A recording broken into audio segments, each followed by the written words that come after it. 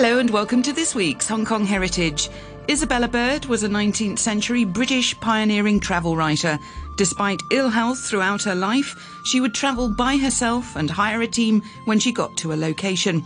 She journeyed to the Rockies in America, Western Tibet, Malaysia, Hong Kong and mainland China, among other destinations. She developed her own photos and thankfully wrote about her experiences in a number of books. Publisher Graham Earnshaw of Earnshaw Books is a huge fan of Isabella Bird, and this week he tells me about this intrepid woman and her books which he's republished and written a foreword for, including The Golden Chersonese and the Way Thither, and the Yangtze Valley and beyond. Well, I've been reading books about China and about travelling in China for, of course, decades, and from very early on I found the books of Isabella Bird to be the most readable and the most colourful in terms of giving a sense of place that you don't find necessarily in travel writers from the 19th century, usually. That one of the most interesting things about Isabella, I think, is that she invented modern travel writing. And so the style that you read in her travel books, written in the 1880s, the 1890s mostly, they don't feel 19th century. They feel like today in terms of the kind of things that she's describing, the kind of attitudes that she takes towards what she does and what she sees. Travel books are a great way of getting to understand a place. And there are, of course, other travel writers who've done a great job too. Paul Theroux is a name that is always bandied around. And I think Isabella is absolutely in the same ballpark as Paul Theroux in terms of her importance. If you want to understand what it was like to be in Hawaii or in the Rocky Mountains or in Tibet, Western Tibet, in the 1870s or the 1880s, there is absolutely no better way to do it than to read an Isabella Bird book. That will give you the sense of it, the real tactile feel for what it was like there and how you, as the reader, how you would react if you were there as well. This is the best role that a travel writer can take, that is to be the representative of the reader and to lead the reader through and to make you, the reader, feel that you're seeing what is happening around through the eyes of the writer. And Isabella is a past master of that. The fact that you've got a woman from Britain travelling in the 19th century by herself, she's employing local people to help her, but she's largely a one-man band, and in fact, when she's travelling in China, you do hear where she's pelted with stones sometimes, so security is an issue at times. But how extraordinary was that for her era? My sense is that she was in all ways an extraordinary individual, and certainly to be an only woman travelling alone through the wildest places of the world in the later part of the 19th century, this was a very, very unusual thing. Of course, she was protected by the fact that she was British. If you're wandering around the back blocks of Morocco or of Korea in the late 19th century, you have as part of your protection the fact that you are white. That was definitely something that would be a significant protection. But nevertheless, she was going places that had been never really investigated or explored before from the perspective of European civilization and European adventurers. She was seeking out specifically things that were on the verge of being really, really dangerous. And then that brings us through to who is she and why was she doing all this? She was born in England in 1831, and my sense is that she led a very sheltered, isolated life as a child. And she had what would appear to be a romance of some sort in the Rocky Mountains. She went to the United States when she was in her 20s, I think, and was spent some time living in the Rockies and wrote a book about it. Her first book was about her experiences living in the Rocky Mountains. It's not specified, but I think that she had some kind of a romantic experience while she was there. And then later she married a man named Mr. Bishop, who inconveniently died on her within several years, 3 or 4 years of their marriage. And so she was alone for most of her life, and during her travels there is also very much a sense of her being extremely isolated. She was not traveling usually with anybody else of her kind, in quotation marks. She had local bearers and barefoot coolies carrying the packages and the luggage, but she was very much an isolated figure. She would have been thinking her own thoughts as they went through the wilderness. She was keeping her diary at night. She was interfacing with what was going on around her through interpreters or, of course, through her own eyes. She was a lively intellect, and she would have been asking lots and lots of questions of the people around her. But it was not a community kind of experience. It was a solitary experience, and this is who she was. However, I've had my own adventures as well, and I walked across China between 2004 to nowish, and the experience of walking for long, long distances through a place which was fundamentally extraordinary or alien made me decide that the only way to do that kind of a trip, that kind of an adventure, is alone. If you go with anybody else, then you talk to that person and you create for yourselves a bubble, and you therefore pay very little attention to what's going on around you. Isabella, probably because she was a solitary and isolated figure, but also, I think, in order to gain the maximum benefit of what she was seeing on her travels, always traveled alone. And so she was wandering around these places, and she was writing a narrative of what she saw and what she did, and her books became bestsellers because of the readability of what she wrote and because of the extraordinariness of this single Englishwoman wandering around in places that should have been left only to the most intrepid and barrel-chested colonels. Her books took her to Hawaii, to Korea, Japan. Her account of a very long trip through Japan from Tokyo, Yokohama, west to Niigata, and then north up to Hokkaido, is, I think, one of the best. The books that most appeal to me, however, are the books where she refers in one way or another to Greater China, because I am completely addicted to China. And she came to this part of the world on several occasions and did several accounts that relate in one way or another to China. Of the voyage to Hong Kong, little need be said. The Volga is a miserable steamer with no place to sit in and nothing to sit on but the benches by the dinner table in the dismal saloon. The master, a worthy man so far as I ever saw of him, was Goth, Vandal, Hun, Visigoth, all in one. The ship was damp, dark, dirty, old and cold. She was not warmed by steam, and the fire could not be lighted because of a smoky chimney. There were no lamps, and the sparse candles were obviously grudged. The stewards were dirty and desponding, the serving inhospitable, the cooking dirty and greasy, the food scanty, the table linen frowsy. She published a book in the early 1880s, called The Golden Chersonese, which is an account of her first arriving in Hong Kong in very late 1878. And on the very first day she was here, there was a fire in Central, where we're sitting right now, which destroyed most of the British part of the colony. And she gives a fantastic account of that particular experience, as a reporter would have done. So this is Isabella's description of arriving in Hong Kong in 1878, December, Christmas Eve. Turning through another channel, we abruptly entered the inner harbour and sailed into the summer blue sky, blue water, a summer sun, and a cool breeze, while a tender veil of blue haze softened the outlines of the flushed mountains.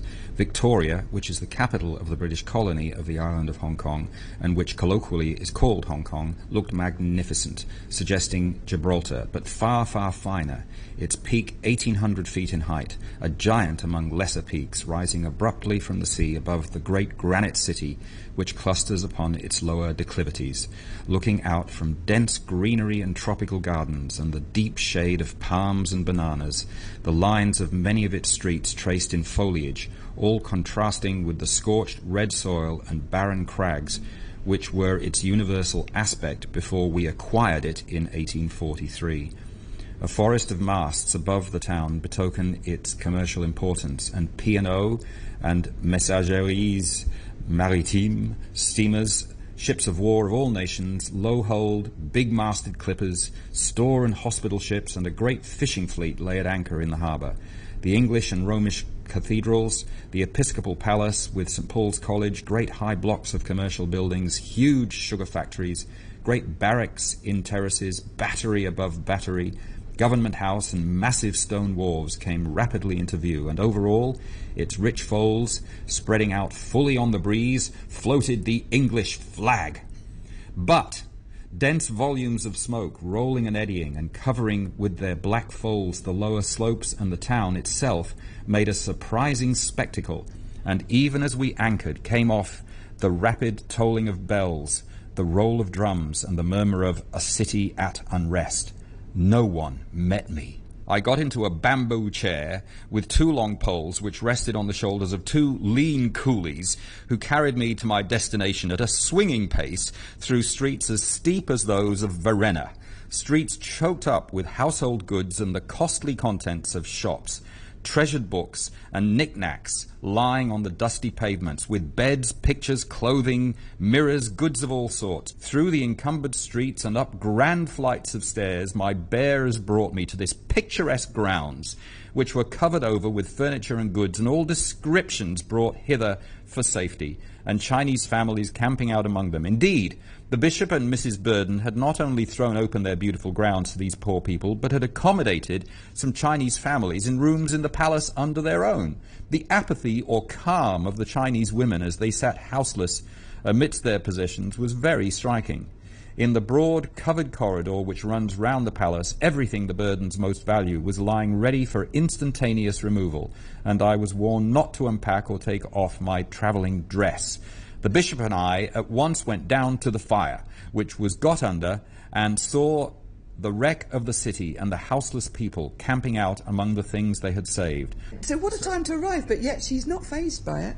Not at all. And what's the first thing that she would do at that moment is go off with the Bishop down into the very heart of it. She wanted to see the flames. She wanted to see the walls collapsing. She wanted to be in the middle of the Eastern Babel. That was where she felt the most comfortable in her whole life. Every time she went home, she was just desperate to get out again, to come back to the east. And then she goes off to Canton, Guangzhou, which then was definitely called Canton by Isabella. While she was there, she gives a very insightful description of Guangzhou in the late 1870s. And she visited a magistrate's court and a prison, and gives again the same very insightful description of what she saw and what happened in this court, and thereby provides an essential and very valuable view into the way in which the legal process in China worked. This Martao, the place of execution on which more than 100 heads at times fall in a morning, is simply a pottery yard, and at the hours when space is required for the executioner's purposes, more or fewer pots are cleared out of the way according to the number of the condemned. The spectacle is open to the street and to all passers-by. Against the south wall are 5 crosses, which are used for the crucifixion of malefactors. At the base of the east wall are 4 large earthenware vessels full of quicklime, into which heads which are afterward to be exposed on poles are cast until the flesh has been destroyed. From this bald sketch, it may be surmised that few accessories of solemnity or even propriety consecrate the last tragedy of justice. In some cases, criminals are brought directly from the judgment seat to the execution ground on receiving sentence. But as a rule, the condemned persons remain in prison ignorant of the date of their doom, till an official, carrying a square board with the names of those who are to die that day pasted upon it, enters and reads the names of the doomed. She is, obviously very intelligent, and considering that partly due to ill health in childhood, she's educated at home, so she has an eclectic education, but she's observant, she's curious, and that's exemplified in her writing. Now, you describe how accessible her writing, or how readable her writing is.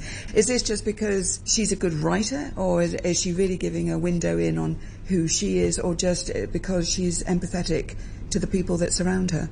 I think empathetic, and she understood how to write in a way which resonated with readers, a way that transcended the formality and pompousness of so much writing in the 19th century, and thereby presaged travel writing in the 20th century. She is very direct in terms of the way she sees things, and she sees the British Anglo-Saxon civilization approach to organizing society and life as being clearly superior to many other ways of operating. And so when she sees things that she believes are primitive or unacceptable from her Anglo-Saxon perspective, then she says it. If she finds people ugly, unattractive, then she will tell you. She's got no sense of a need to be politically correct in the way that she's writing, which is also very refreshing.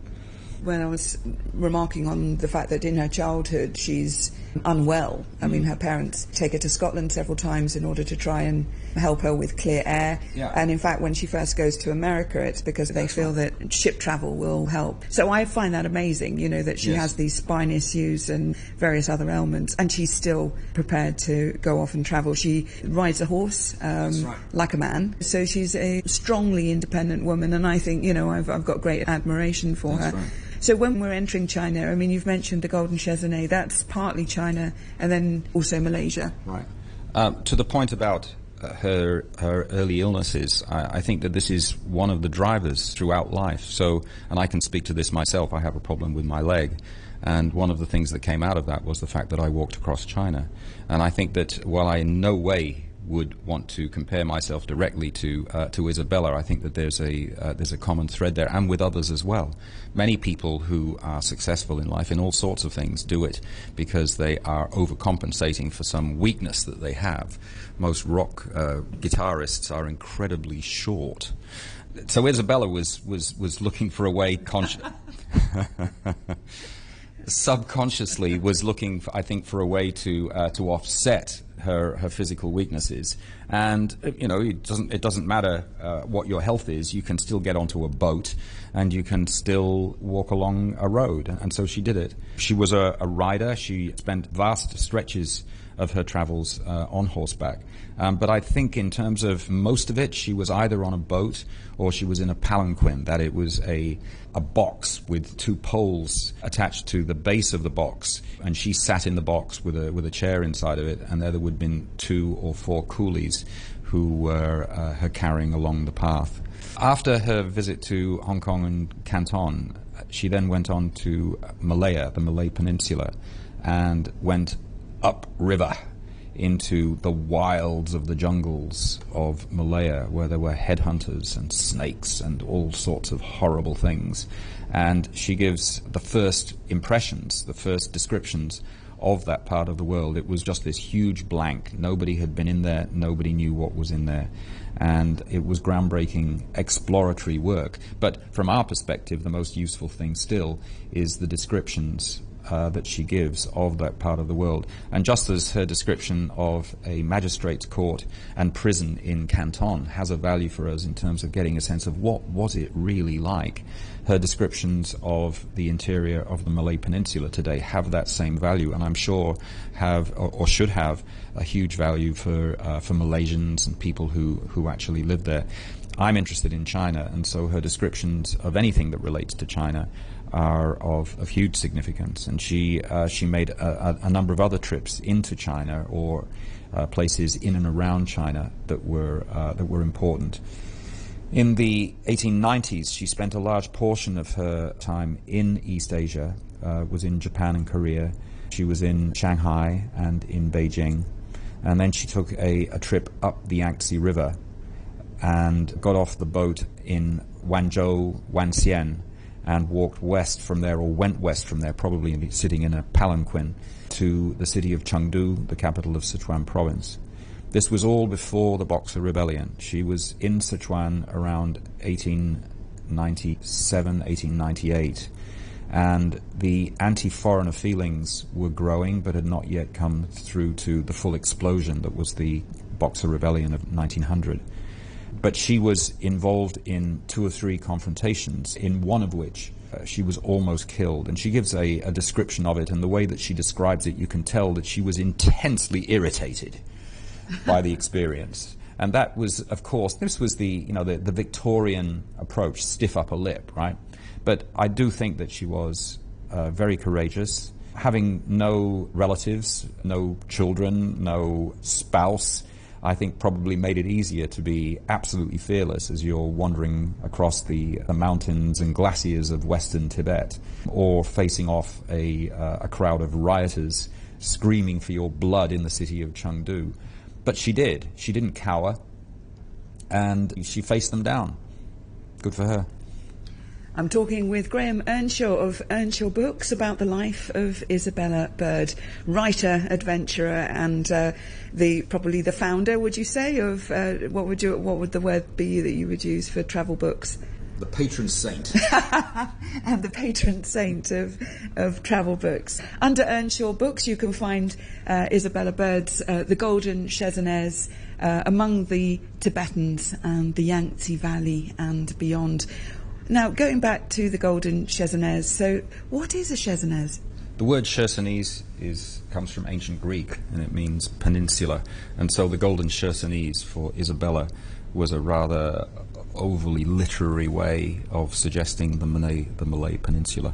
If we go now on to the Yangtze Valley and beyond. She was on a steamer through to Yichang, which is just to the east of the Three Gorges. The Three Gorges today has been made into a lake because they constructed the Three Gorges Dam, which may be the largest hydroelectric dam in the world. And once you've gone up over the dam, then you're into absolutely calm waters today. But in that era and up to the 1990s, traversing the Three Gorges was a really dangerous process. And it was done mostly in wooden houseboats.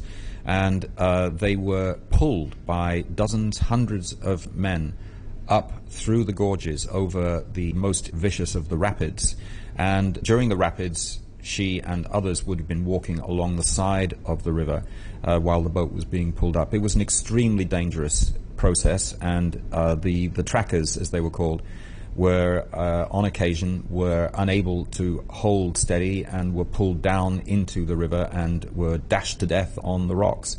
And that was life, and was the way that life was led for those people and on that river for hundreds and hundreds of years. So Isabella, of course, gives us a fantastic description. In this extract from the Yangtze Valley and beyond, journalist Peter Simpson reads Isabella Bird's account of the unrelenting hard slog for the boat trackers and how perilous the Yangtze could be. The crews, which in big junks number 120 men, are engaged at Yichang. For the upward voyage, lasting from 30 to 50 days, they get about 4 shillings in their food, which is 3 meals a day of rice, with cabbage fried in a liberal supply of grease, and a little fish or pork on rare occasions.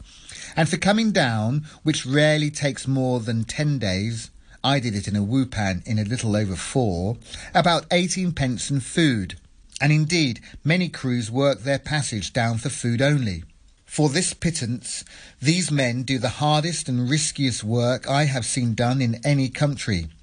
Inhumanely hard, as Consul Bourne calls it, week after week, from early dawn to sunset. The opening of Chungking as a treaty port and various other causes have tended, however, to raise their wages. The larger number of these trackers are usually on shore hauling, being directed from the junk either by flag signals or drumbeat, under the Tai Kung's direction. A proportion remain on board to work the huge bow sweep, at which I have seen as many as 15 straining.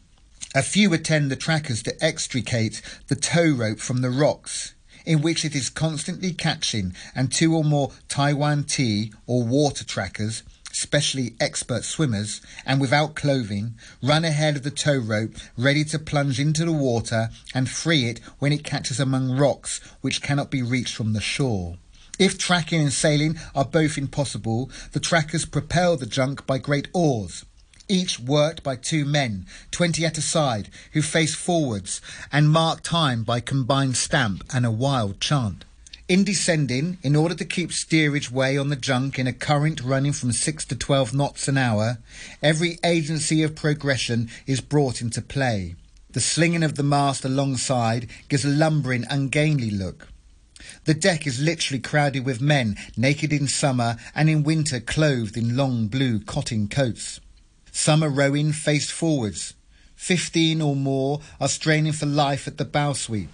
Others are working the huge oars called the cho, or the wheel, each of which demands the energies of 10 men.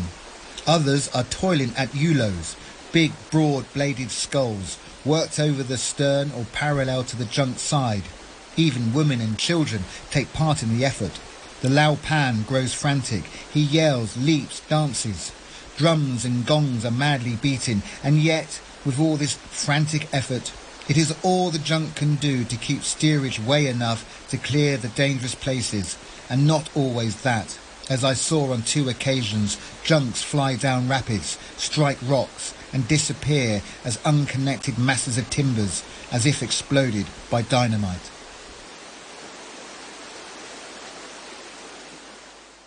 In the early summer of 1889, Isabella Bird is in her late 50s as she starts out from the Vale of Kashmir in the northwest of Britain's Indian Empire on her journey into western Tibet. In this extract from Among the Tibetans, Isabella Bird gives her impressions of Tibetan yaks.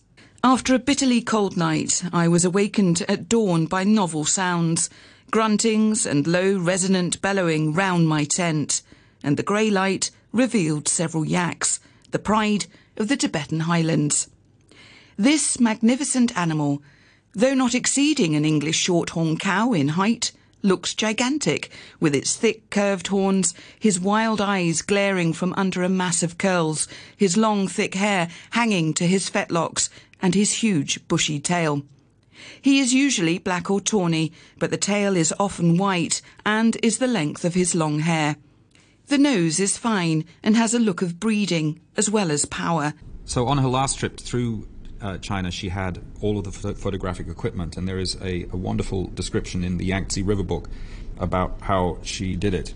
Above all, she says, there were photographic negatives to develop and print to tone, and the difficulties enhanced the zest of these processes and made me think, with a feeling of complacent superiority, of the amateurs who need dark rooms, sinks, water laid on, tables and other luxuries. Night supplied me with a dark room. The majestic Yangtze was laid on. A box served for a table, all else can be dispensed with. I lined my stall with muslin curtains and newspapers, and finding that the light of the opium lamps still came in through the chinks, I tacked up my blankets and slept in my clothes and fur coat. With water everywhere. Water was the great difficulty. The Yangtze holds any amount of fine mud in suspension, which for drinking purposes is usually precipitated with alum, and unless filtered, deposits a fine, even veil on the negative. I had only a pocket filter, which produced about 3 quarts of water a day, of which Bedien, her servant, invariably abstracted some for making tea, leaving me with only enough for a final wash, not always quite effectual, as the critic will see from some of the illustrations. I found that the most successful method of washing out hypo was to lean out over the gunwale and hold the negative in the wash of the great river, rapid even at the mooring place, and give it some final washes in the filtered water. Printing was a great difficulty, and I only overcame it by hanging the printing frames over the side of the boat. When all these rough arrangements were successful, each print was a joy and a triumph, nor was there any disgrace in failure. That's one way to process photographs. Right, and just that image of this English lady already in her 60s, developing photographs off the side of a Chinese boat in the darkness of the Yangtze River in 1897. Think about it. It's fantastic. My thanks to Graham Earnshaw of Earnshaw Books, talking there on the life of travel writer and explorer Isabella Bird. Earnshaw Books have republished a number of Bird's books with forewords by Graham. My thanks also to Tom McAlinden and Peter Simpson for lending their voices. Thanks for listening, and join me next week on Hong Kong Heritage.